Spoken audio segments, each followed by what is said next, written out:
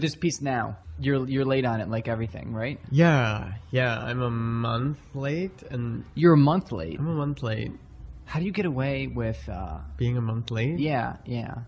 I've never even dared to.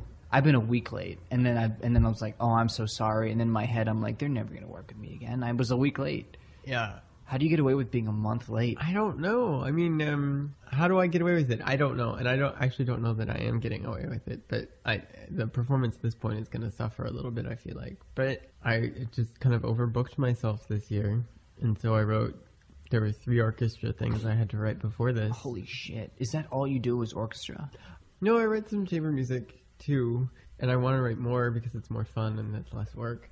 It seems to be that orchestras have the money to commission, so they're the ones who I work for. Take me through the orchestral projects that you have. Like, tell me what they're about and how long the ones they want that it I to be. did this year or in the future.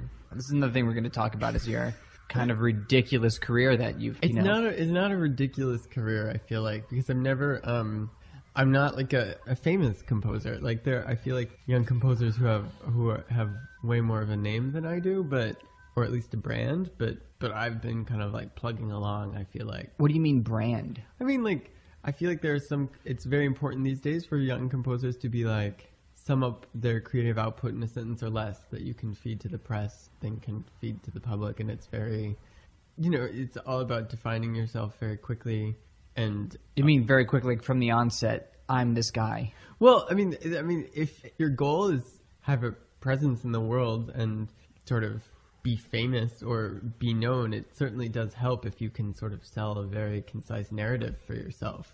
Like, I'm Andrew Norman and I write this kind of music. But you are Andrew Norman and you do write a certain kind of music.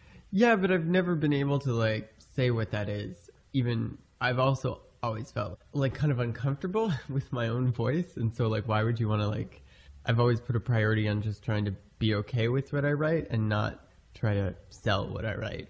Like, I've always felt like there may come a time when I can summarize, like, this is what I'm about. But right now, I feel like it's the time for me to be trying things and pushing myself and not necessarily worrying about, like, building, I would say, a press presence, really. Like, Are these all things you've heard from publicists? Like these keyword, like press presence and everything like press that? presence is actually a thing. But, it is. I will say, like, moving to New York, it was kind of shocking because, well, it's been wonderful in so many ways, but the thing I don't like about this city is that you have to have, seems a kind of new development in our field where you have to have like a publicist to do anything. Everybody I've talked to so far Uh-huh.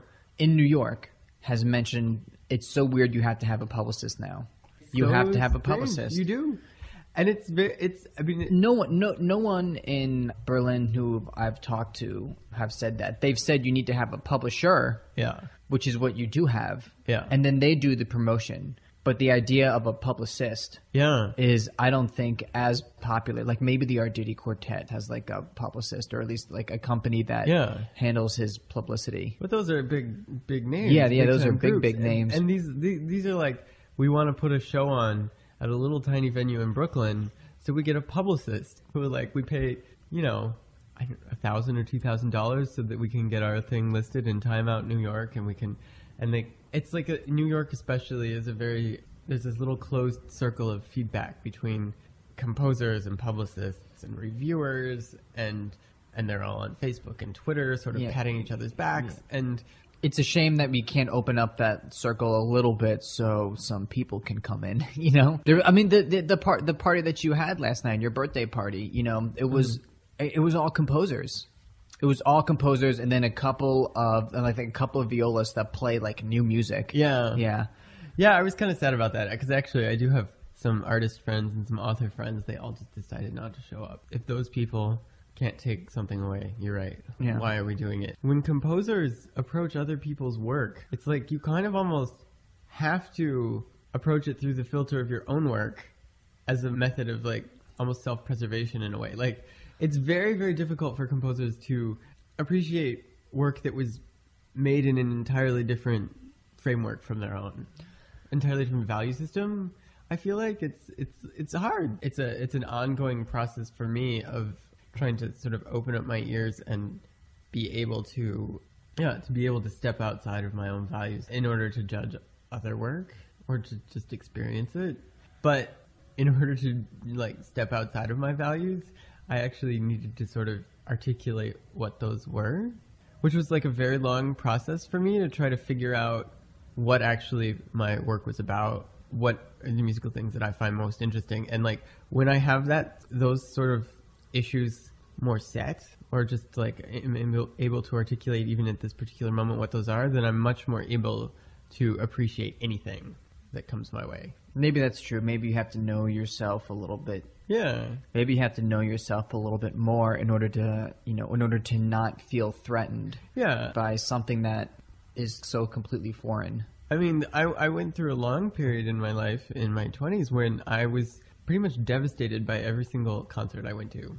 Mostly contemporary music, but really anything. Like, anytime I listened to music, I would just freak out because I would be like, how does this relate to me?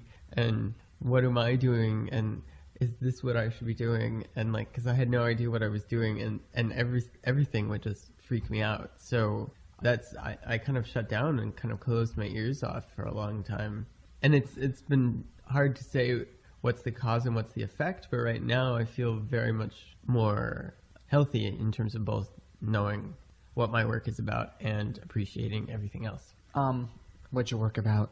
What's my work about? Yeah. Normally, I don't like to ask people that question, but you so went there. I have to say, what are you? I mean, what are you going for in a piece? What are the set goals?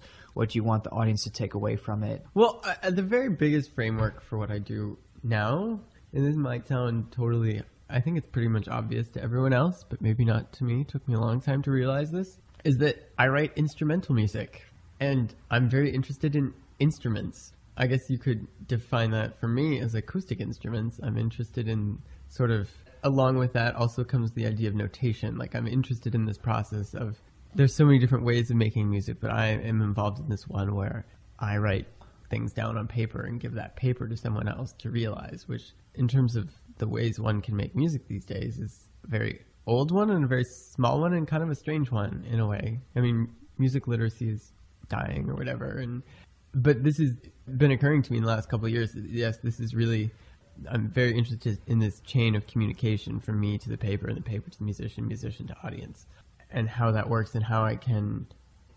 So many composers I know are fluent in computers and making music on computers, and I'm not. I also suck at that. Yeah, it's so embarrassing. So for a long time, this was like, as with a lot of things in my musical life, it was the source of a tremendous amount of guilt. Like, oh, I'm not doing cool computer things, or I'm not like processing live instrumental sounds at all. But after a while, it finally occurred to me that this is actually something that I hold on to as kind of part of my identity. Like, I'm really just interested in people and the physical acts of playing their instruments, and sort of, I'm also very much interested in live performance and how notation kind of works hand in hand with the idea of a live performance, and that it's different every time and it's interpretable. Like, to me, the whole classical tradition is about the reinterpretation of text that we have deemed worthy of reinterpreting for hundreds of years. Everyone has their own take on Bach. That's kind of a beautiful thing, to be able to create a text that perhaps generations or at least a few different people will be able to put their own stamp on. Do you think of it as a text, or do you think of it as, what do you think of it? Do you think of it as the actual sounds first that you're imagining, or do you think of it as a text that you're putting together? More and more, it's about the text, and it's about a text that can be realized and interpreted in multiple ways. So yes, definitely I do imagine sounds, but I feel like if you're into that idea of such sonic specificity in sculpting the sounds, you might as well just do it on a computer. I mean, like, that's what a computer is. I mean, I don't mean that categorically, but I mean, computer music is great for sculpting the sounds yourself. And if you're working with people who sculpt the sounds for themselves, like, let them be people and let them have more. I mean, this is just the trajectory of my work. I'm by no means saying this categorically about everyone, but I'm just saying this is what interests me, is that, like, I'm trying to get them to be more like people, which is like interpretive, emotional beings who can make choices about this text they see in front of them, this notated page.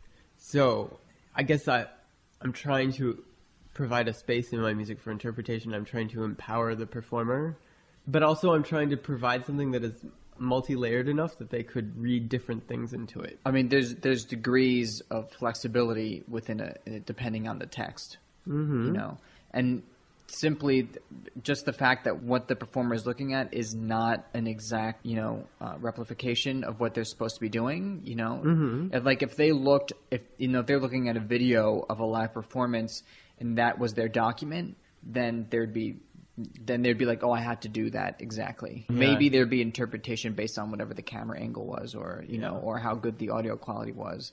But if you're working on a text, no matter what you're doing, there's going to be a margin of interpretation.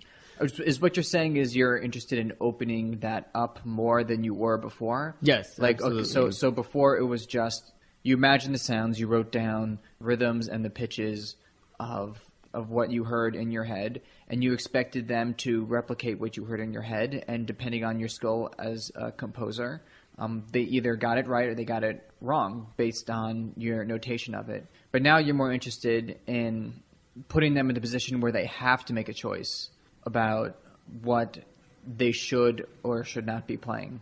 Yeah, absolutely. Or how they should play it. Yeah. Or, you know.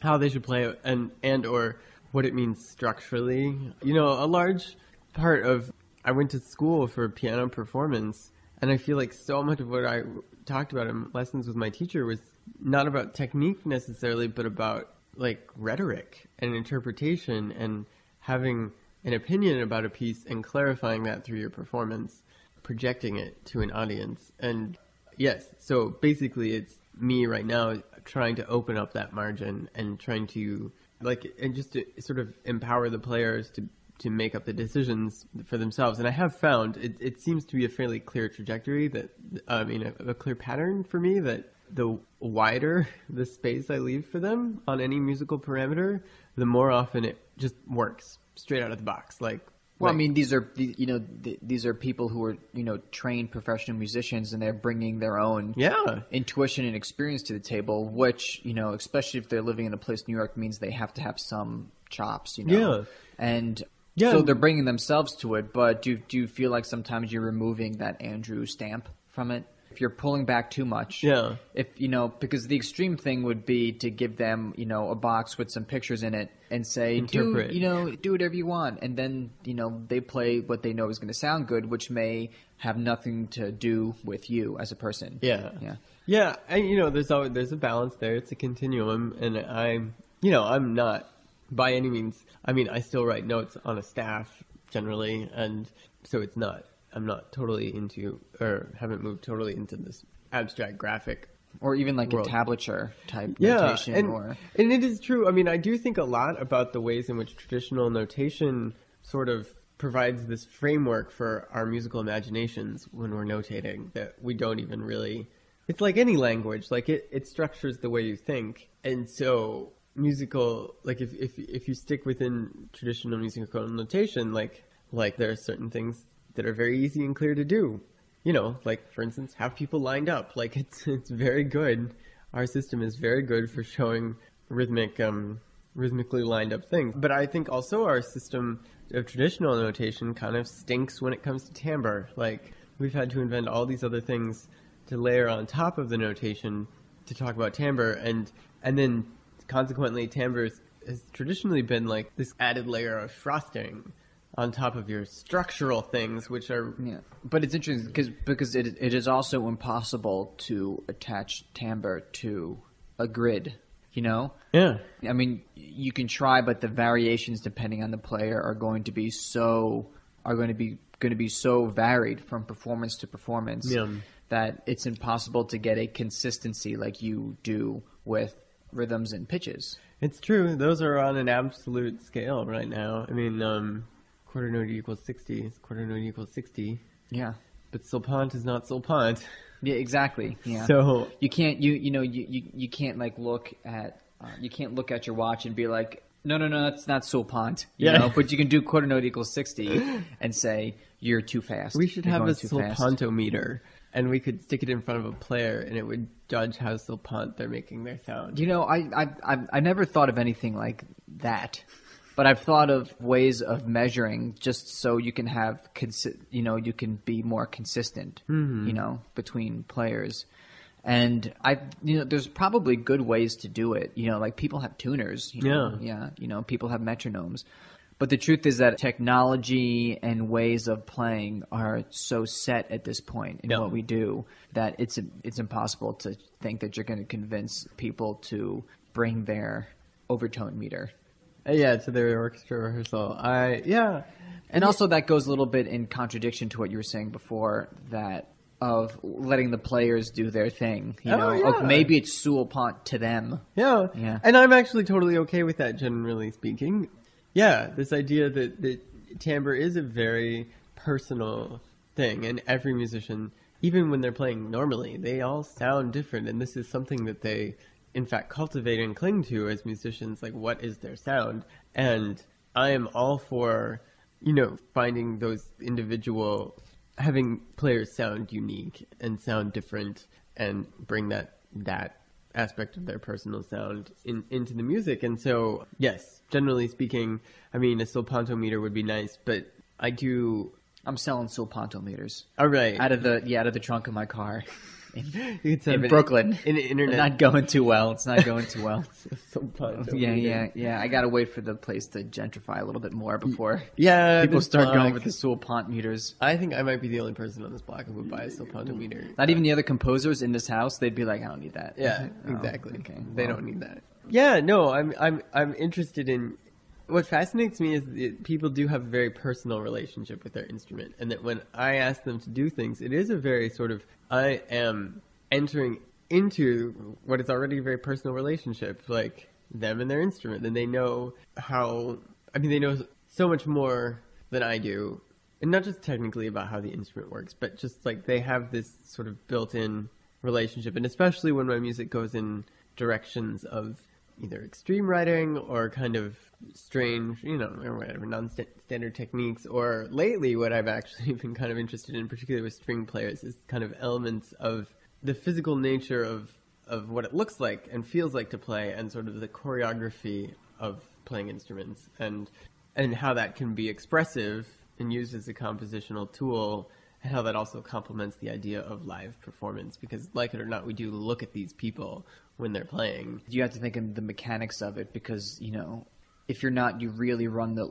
risk of something looking ridiculous. Yeah. To get like a sound, and if people are looking at it, it's going to ruin the sound if they look weird. It pulls you out of the music because you're like, oh, look at that cellist. Where is he putting his bow? That's crazy. Yeah. And then all of a sudden you've forgotten what the musical gesture is. But I do think that can be used to highlight, and for dramatic or formal or expressive reasons, whatever. Like, you can use that kind of thing. Like, lately I've been super interested in thinking about the length of the bow as a determiner for musical gestures. And so it's very much about a very specific kind of bow speed, and then telling the players not how long the sound lasts, but how much of the bow to use. Does that make any sense? No, that makes perfect sense to me, at least.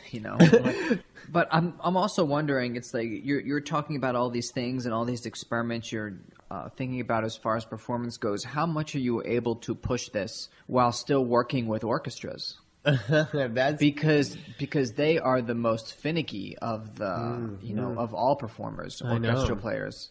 I'm definitely still figuring that one out, and I feel like it's my job right now, both at this point in my career and at this point me in the broader musical landscape of now.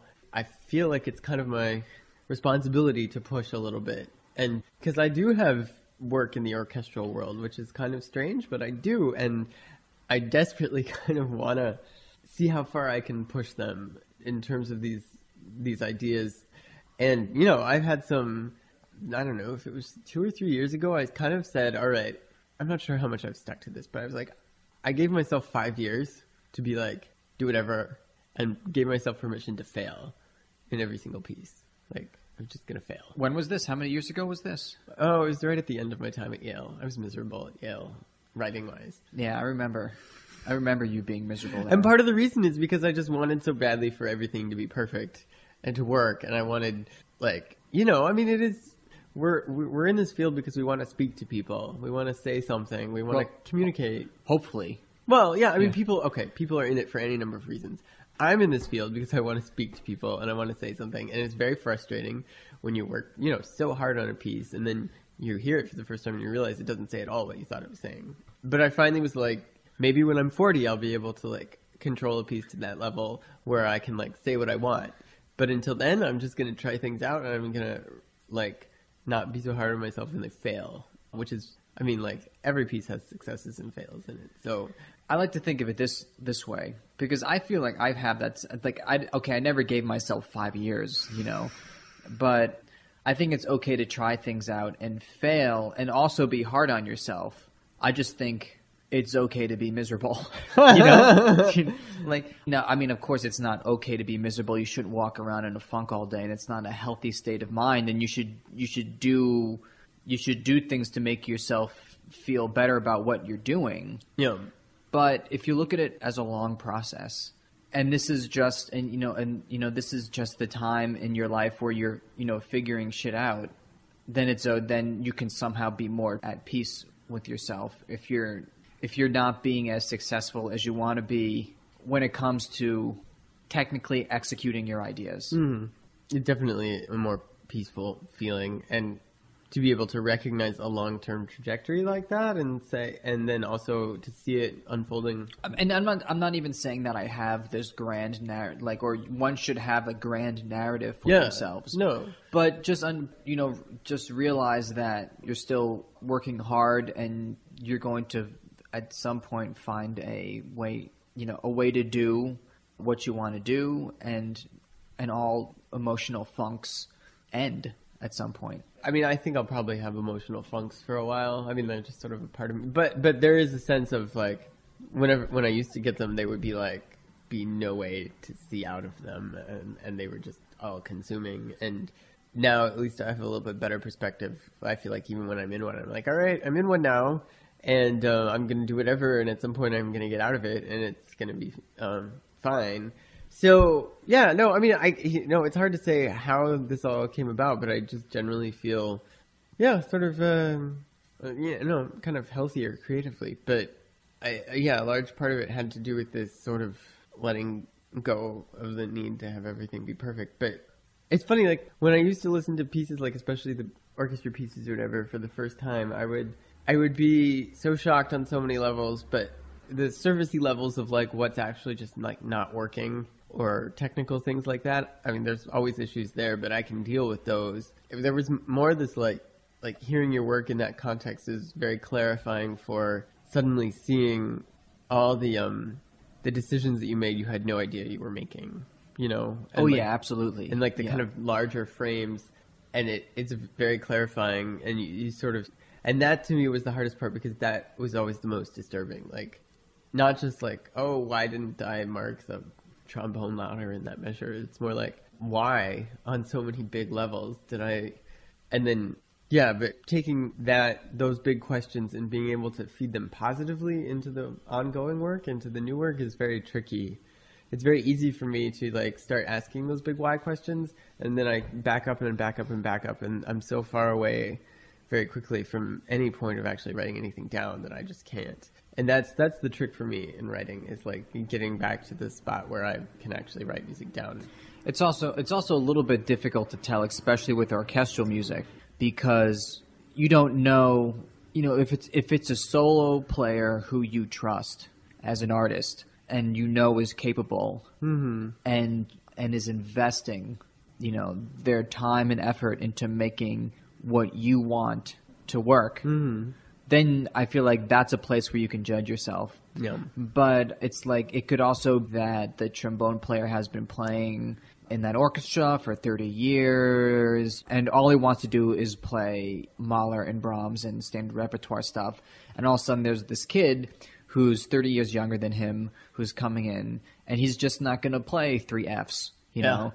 And when orchestral music, it's like, am I doing this wrong, or do you not give a shit? Yeah.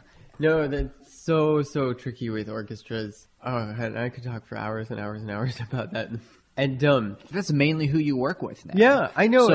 So it must be even more difficult for you to like judge yourself and move on unless you're with an orchestra who you're like, okay, that's what the piece is, and it's not, you know, it's not people not caring. And you get so few experiences like that, and when you do, you realize, yeah, like like for instance, when I know Ted and various people have gone to that Minnesota orchestra reading thing, which I did too, and my experience is that my piece everyone's piece actually sounded fantastic because they sold them.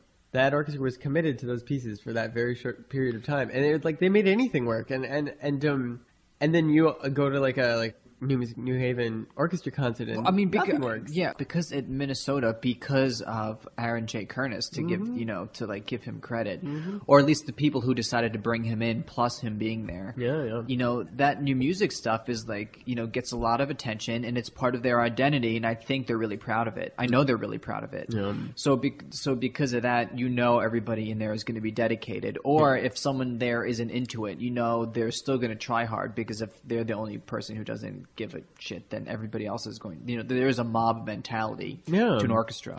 Yeah, you know, I'll say, I have many things to say on this subject, but one is that, like, for me, it's been a long time coming to terms with, like, why I write orchestral music and what is it that I find interesting about this medium. And, I mean, because there are so many sort of negative, strange little aspects to it. And especially as a person like I'm very interested in the interpersonal aspects of music making, like we talked about earlier, like how I interface and the fact that I'm writing music for the human beings, and I'm trying to open up that space for them to be human beings. And of course the whole orchestra mentality, especially with new music, is actually like, let's not be human beings, we're gonna just do exactly what we're told. Oh yeah, it's cog in the wheel, or it doesn't work. Yeah, you know. But you know, to me, what makes an orchestra amazing now, I mean, 100 or 200 years ago, if you were interested in making any kind of creative work with sounds, like, you aspired to write for a group like an orchestra, because that's the only kind of way you could make sounds. It was the most... Wait, say that again? I mean, it was like the most sonically complex organism out there. Like, yes. And now we have so many other ways of making music. Sonically complex music. Yes. Yeah. Like, you can do fabulous, mind-blowing things on a computer with the speakers, 400 speakers that go all the way around the room. Yes. And they can make sounds dance in front of you, and they can, like, make them, circle your head, and they can pinpoint them geographically, and they can do all these fantastic things. And they, so from that perspective, if you're just interested in sound, the orchestra is very, very limited. Like, it's a highly, highly conventionalized, formalized medium. And it doesn't respond well to being torn apart. That's more than just the mentality of the players. That's also just the sonic reality of 100 people on stage. On one stage. Yeah, and it's like doing one thing in a big, in a big hall. Mm-hmm. That's people are sitting in that hall. It's like so much about the experience is fixed, and you kind of have to be okay with and take advantage of view those elements of the form that are fixed as like, what can I do with these, as opposed to like, ugh, this medium is so lame and old-fashioned. But what I'm trying to get at here is that, to me, what is amazing now is that is 90 people on stage making sounds. And that, like, if you can somehow harness the human energy and potential that's up there on stage, it can be amazing. Like, when you see an orchestra like the Berlin Phil playing Mahler, even Brahms, someone like that, you see, like, and feel the emotional release of 90 people in one collective statement. It's amazing, just in terms of, I feel like the emotive, expressive power of that many people. And to me, that's what an orchestra has to offer, now, today, which is still unique and still powerful. And so but anytime you get, like, I can't tell you how many dreadfully boring new music for orchestra concerts I've been to where there isn't a single ounce of emotion on stage, and they're not communicating anything, which is, I'm not trying to place the blame on them or the composers, but it's like the very worst of the medium, I feel like. Oh yeah. I've been to those. Actually, I think, I went to an Ultraschall concert.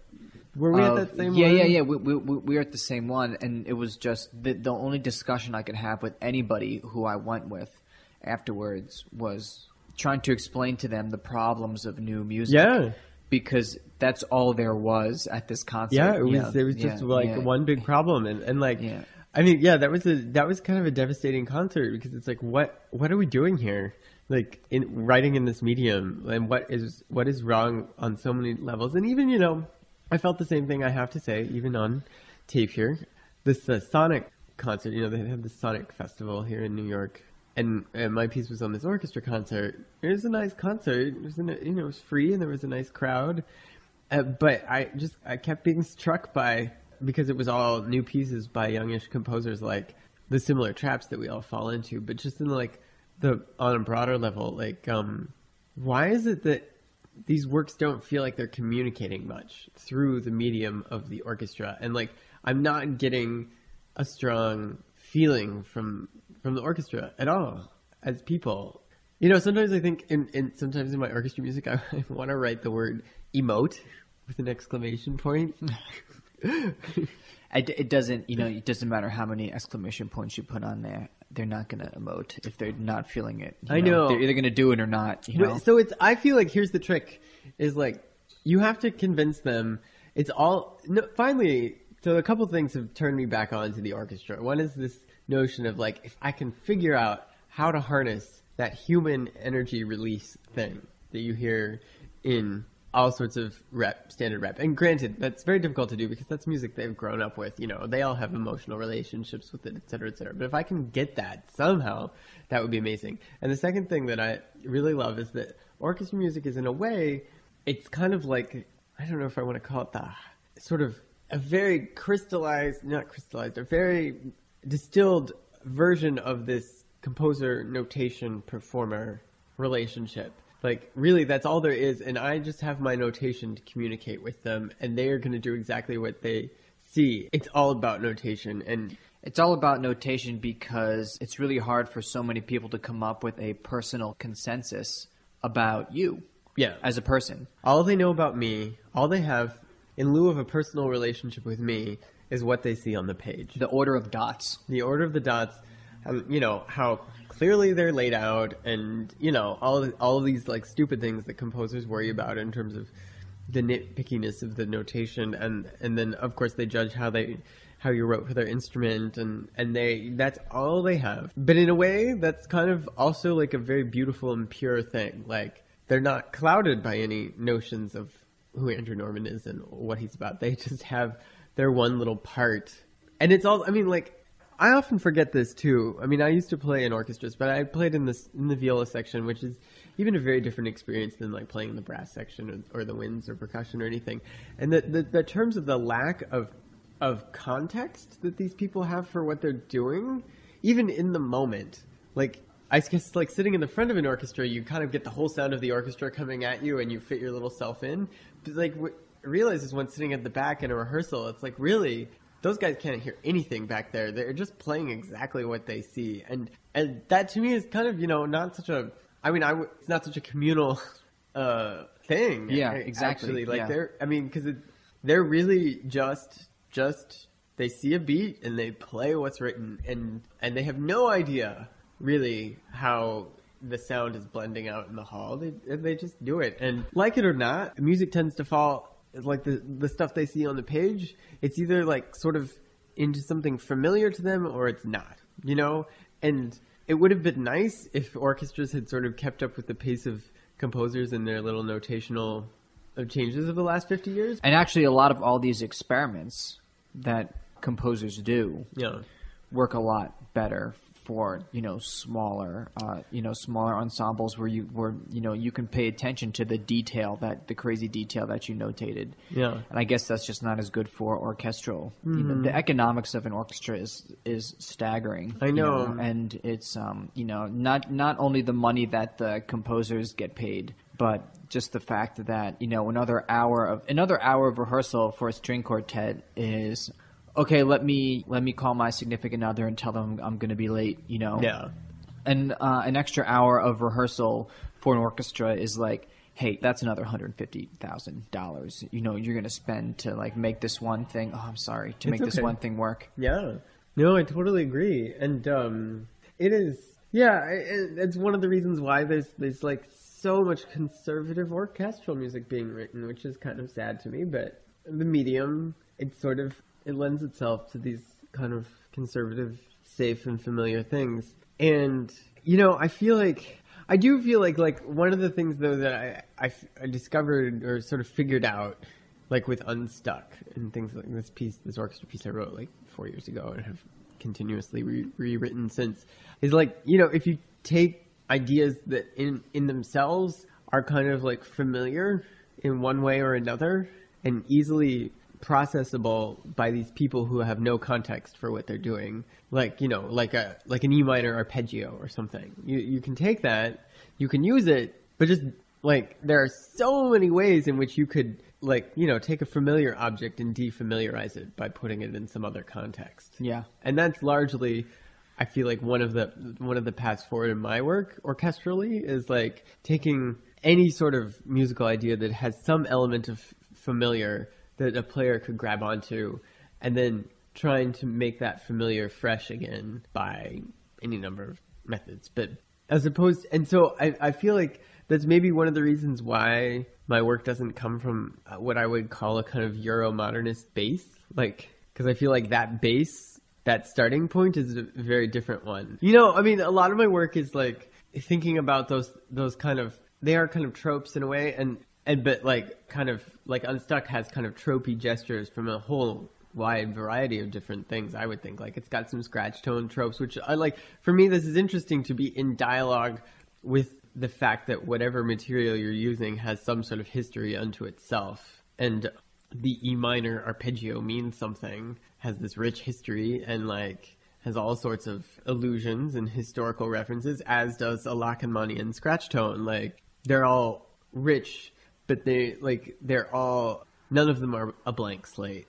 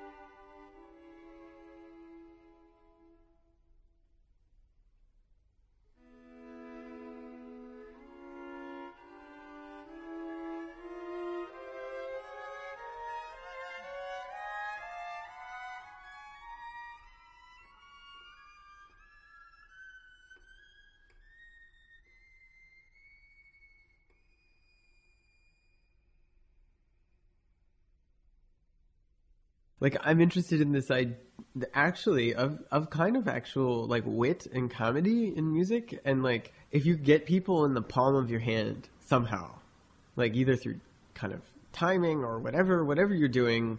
Like, one great example of this for me is, like the sort of whip up a big climax, which is a tired gesture now. But if you can whip up a big, moving, like, direction-oriented climax, what you're doing is you're getting your audience, like, you're getting them in the palm of your hand, and you're kind of letting their guard goes down instantly. And it's like, no longer is it like they have to work hard to get into your music because, like, they're just sucked into it. Yeah, in order to pull the rug out from under somebody, Yeah. you have to convince them to stand on the rug. Absolutely. Yeah. I know. And if not, they're just standing on the floor, and then you're taking this rug And going, and and you're just, pulling a rug across the room, Yeah. and they're staying in one place. No, absolutely. And this is a super important thing to me now. And, there's other ways of saying it. Like, one of my friends says, you have to get the audience with you before you, and, like, yeah. And I feel like there is a sense in a lot of contemporary music, it's like, you need to come to saying to the audience, you need to come, it is your job to do all the work to follow me. Or like I'm going to put my object here up on stage, Yeah. and you have Yeah. to do everything. And like, I'm kind of bored with that, and actually it doesn't do anything for me, but like, Well, it doesn't work. People aren't going to respond yeah, to that, and it's, yeah, feel like- don't condescend to people like that. I mean, I've been to so many concerts and quite a few in Germany, actually, that felt like they were like, it was more like a philosophy lecture or something. It was medicine. It was something. And, that's fine. I mean, there's something, there are things that can only be said that way, and there are things that always should be said that way, but it's not what I'm interested in right now. And it's like this idea of making the listener vulnerable and or wrapping the people. I mean, because the other aspect of my music, of course, is that I'm interested in this idea of communal listening. Live performance, communal listening. It's a very powerful thing. Not only is it powerful to have 90 people playing Mahler and emoting their hearts out, it's a really powerful thing to sit there with 2,000 people experiencing this journey through Mahler Symphony. Yeah, everybody's focusing on the same thing. Yeah, but it's this weird combination of, it's incredibly internal. We all hear differently. We're not talking or communicating in any way with each other, but so it's very much in our own heads, but it's still incredibly communal. And it'll take me the rest of my life to wrap my brain around how very special that is. But all this to say, like, what is amazing? A lot of my thinking is, what is amazing about the concert experience now? What can I do to tap into that very special kind of energy that's there? And yeah, as we were saying, this idea of like not avoiding these things that some composers avoid, because it's like, I feel like it's a very common trope to be like, oh, we can't do these very formally obvious things, or like at its most extreme, we can't have form at all, like, because it's too obvious or something, or I mean, they always have a form, but it's so layered and hidden that no one's long-term intuition is going to be able to follow it as a narrative. That's what I always think, is that it's like, I'm going to reinvent the wheel, but there's a reason why the wheel is round. Yeah, because, exactly. Yeah, these kind of like universal narratives and things like this, which is very interesting to me, because when I talk to my various novelist friends, who, as a bunch, they seem much more,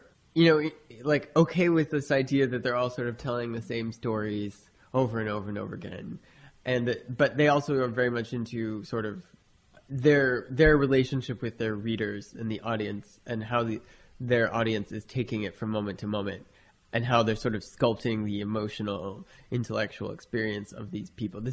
Whereas like my conceptual artist friends, none of that. Like, would never ever talk about like trying to prescribe an experience. One of the main things that orchestras have going for them is this idea that it is a special, live, unreplicatable experience. Like, this is the only reason to go hear a standard rep concert live, is like, because you're not going to get that experience anywhere else. You think they're doomed? No. I mean, certainly it's going to change, whatever. This is what I come down to, is like, it's really fun to play instruments. People are always going to play instruments. Yeah.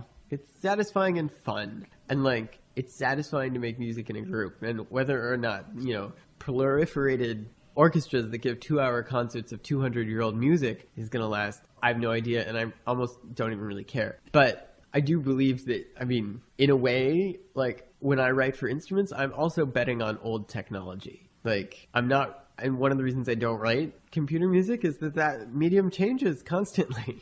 It changes constantly. It's exhausting. I want to get back to that. Is that you said you felt that for a while you had this hang up that that's not what you were doing, and therefore you weren't like current enough or cool enough, or yeah, like I wasn't legitimate as a creator because I wasn't interested in the newest technology. But no, I felt sort of illegitimate for a while, and you know, it's hard to say where that comes from, other than like it's in my nature as a person to feel sort of illegitimate and not always feel like I'm sort of on the wrong track. But you know, I've had people question whether or not someone can truly be a composer without being interested in these more contemporary, current ways of making sound, and you know, that definitely threw me off for a while, but I'm okay with it now. Yeah, I mean, what made you okay with it now? What did you accept about yourself? I mean, I think it was more like it's like when you're in I don't want to get into like the lingo of my therapist, but like from Yale. I had therapy at Yale. It was very helpful.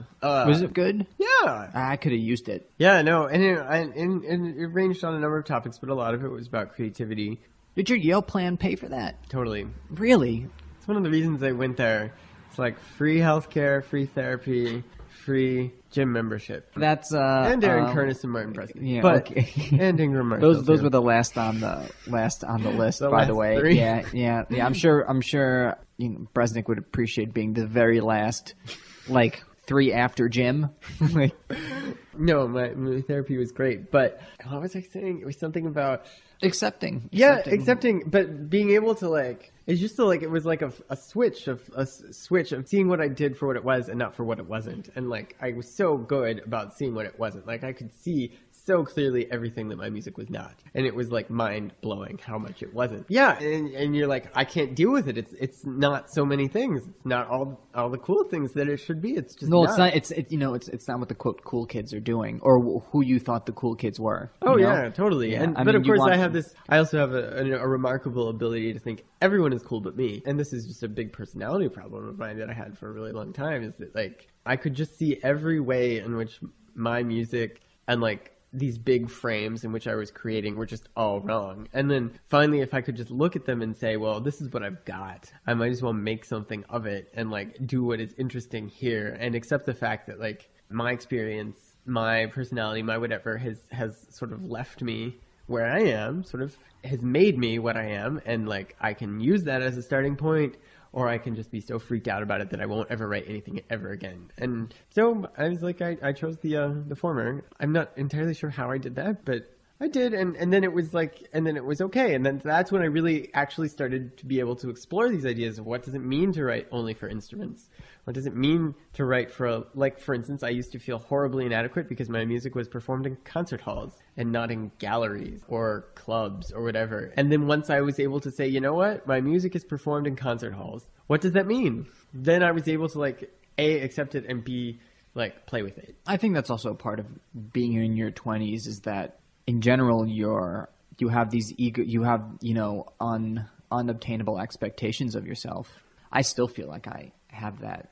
And it's often a source of misery and delusion. It all gets better when you turn 30. Oh, really? The sky will open up. Yeah, Angels will start singing in your ears. Is that true in some way? These first few years of my 30s have been very much better. I mean, you seem better. I mean, no offense. Like I'm big, but when we first met, when basically at a school you went for because you'd get free therapy, like you were definitely paralyzed. You know. Yeah. So.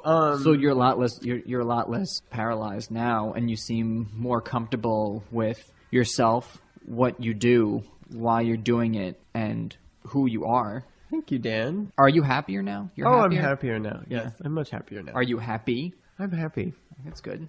I'm very happy. Yeah. Yeah. And, which isn't to say that I'm not ever confused. I think confusion will always be a part of my process, but I have a slightly more set frame in which I can sort of process that now.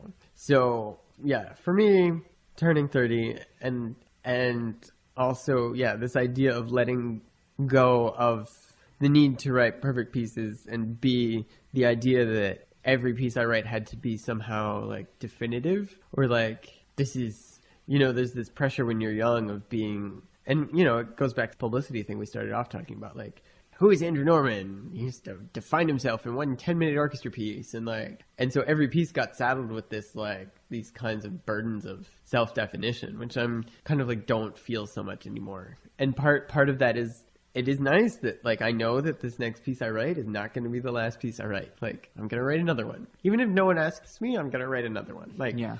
And just to see it as not, like, the end unto itself, but it's just one piece in a journey of pieces, and me exploring issues that could last for decades. So that is a very assuring thing. That's important to do. It's also important to do because if you think every piece is a piece unto itself, then you look back on old pieces and you just get squeamish. Yeah. You're just like, oh God, I can't believe that, because it's not because the piece isn't necessarily good, because you look back and think about, you look back and you realize what you were thinking at the time when you were writing it, which was, this is going to be, this is going to be the piece, the defining piece. Exactly. And it's so not that. But if you look at it as part of, as a linear thing of, for you to get to point A to point B, which could still be miles down the road, then it's a lot more easier to be at peace with yourself. Yeah, which brings up one thing I will say, which is that when I look at kind of mid-career composers or older composers, especially people who've been like on this kind of commission track for a long time, I tend to see two kinds of people. The vast majority of them kind of bitter, and then there's a few of them who seem still genuinely engaged in what they're doing. And the difference that I see in those composers is that they have mapped out a sort of creative trajectory for themselves. And it's not merely just moving from one commission to the next and fulfilling. Yeah. But if they can... I mean, maybe not mapped out, but they understand that. They understand that what they're doing is going to take them to another place. Yes. Rather than saying, this is my thing, I nailed it down. Yeah. And I got to do it over and over again because that's what people want from me. Yeah, exactly. And the people who seem to be genuinely excited by their own creative progress and like genuinely, it seems like kind of a no-brainer that if you make work, you should be like genuinely interested in what you're doing. But the people... Yeah, they tend to fall into two pretty distinct camps for me. And it's something I also have learned quite a bit from my visual artist friends, because they tend to be very good at articulating the sort of journey that they're on from one work to another. And I've heard so many composers talk where it's like, and then the St. Louis Orchestra asked me to write a piccolo concerto, so I wrote a piccolo concerto. And then... the Oklahoma City Symphony asked me to write a 10-minute concert piece, so I wrote a 10-minute concert piece, and that's like the extent of what they can say about their work, and it's no surprise to me that those people seem to be the most burnt out and miserable. Yeah, well, maybe they could have gone to therapy while they were in grad school. If or only. Something. Yeah, if only. If only. Everyone should go to therapy. That's great. I mean, you seem happier now. I mean, for a long time in my 20s, I guess I'm one to set these bizarre, like, multi-year goals for myself. 5 years. I kind of, like, yeah, every couple years I'd be like, if it doesn't improve in 2 years or whatever, I'm just going to quit. I'm just like, and I quit several times in my 20s. Like, I quit composing for 2 years in my undergrad. I just didn't write anything. And then there's a period when I was about 25 when I basically wrote one 4-minute piece in a year, and that was all I did because I couldn't do anything else. And every few years it would be like I would seriously consider quitting, and then I'd be like, okay, just... And so there was a time in my 20s it was a very surreal and bizarre experience for me, because it was like there was a tremendous amount of positive feedback from my work from large institutions, like there was a lot of institutional interest in my work. But as I was back then, that in itself was like, to me, validation of my own lack of worth in a way. Like, whoa, so many big institutions like what I'm doing, I must be doing something wrong. Like, I think a lot of people think that. Like, I must not be transgressive enough, or I must not be pushing enough buttons if so many of these large conservative institutions put their stamp of approval on me. And that was a huge burden for me, and I had to finally let go of that. As I was saying to someone last night, I have a position now which is kind of unique, or at least a little bit rare. Like, I have work in the orchestral world. And it's kind of like I have a unique position from which I can kind of push on them, and I can explore these things with a certain amount of security that I'll still have something like another one will come. I mean, eventually, if I push too much, I'll still figure that one out. But having those kinds of that institutional stamp, which I thought of for so long as a kind Like of great, burden. now I'm on the inside. Now I'm on the Now I inside. can blow it up, Or, or like- not blow it up because then I'll get kicked out and they'll never let me in again Yeah, because but I just, blew like, up the place. push it. But like- but I can, I can aggravate people enough, and because if it's a large institution, there's enough people, involved in paying attention to it, that it's a position of, I wouldn't say power, but it's a position of influence. No, it could be. And if you're a person in that position of influence, and your main goal is not just to simply remain in that position, then you're one of the good guys. I've been given some amazing opportunities in my career, and I'm not going to squander them. I'm going to try to make work that's very personal and that just, it's like explores these issues that I'm interested in, and that also somehow I feel like it does my duty to push. And I might not always be like into this idea of pushing, but right now I sort of am. So I'm going to go with it. That's great. Well, I think that's a good place to leave it. Sure. All right. Thanks, Andrew. You're welcome, Dan.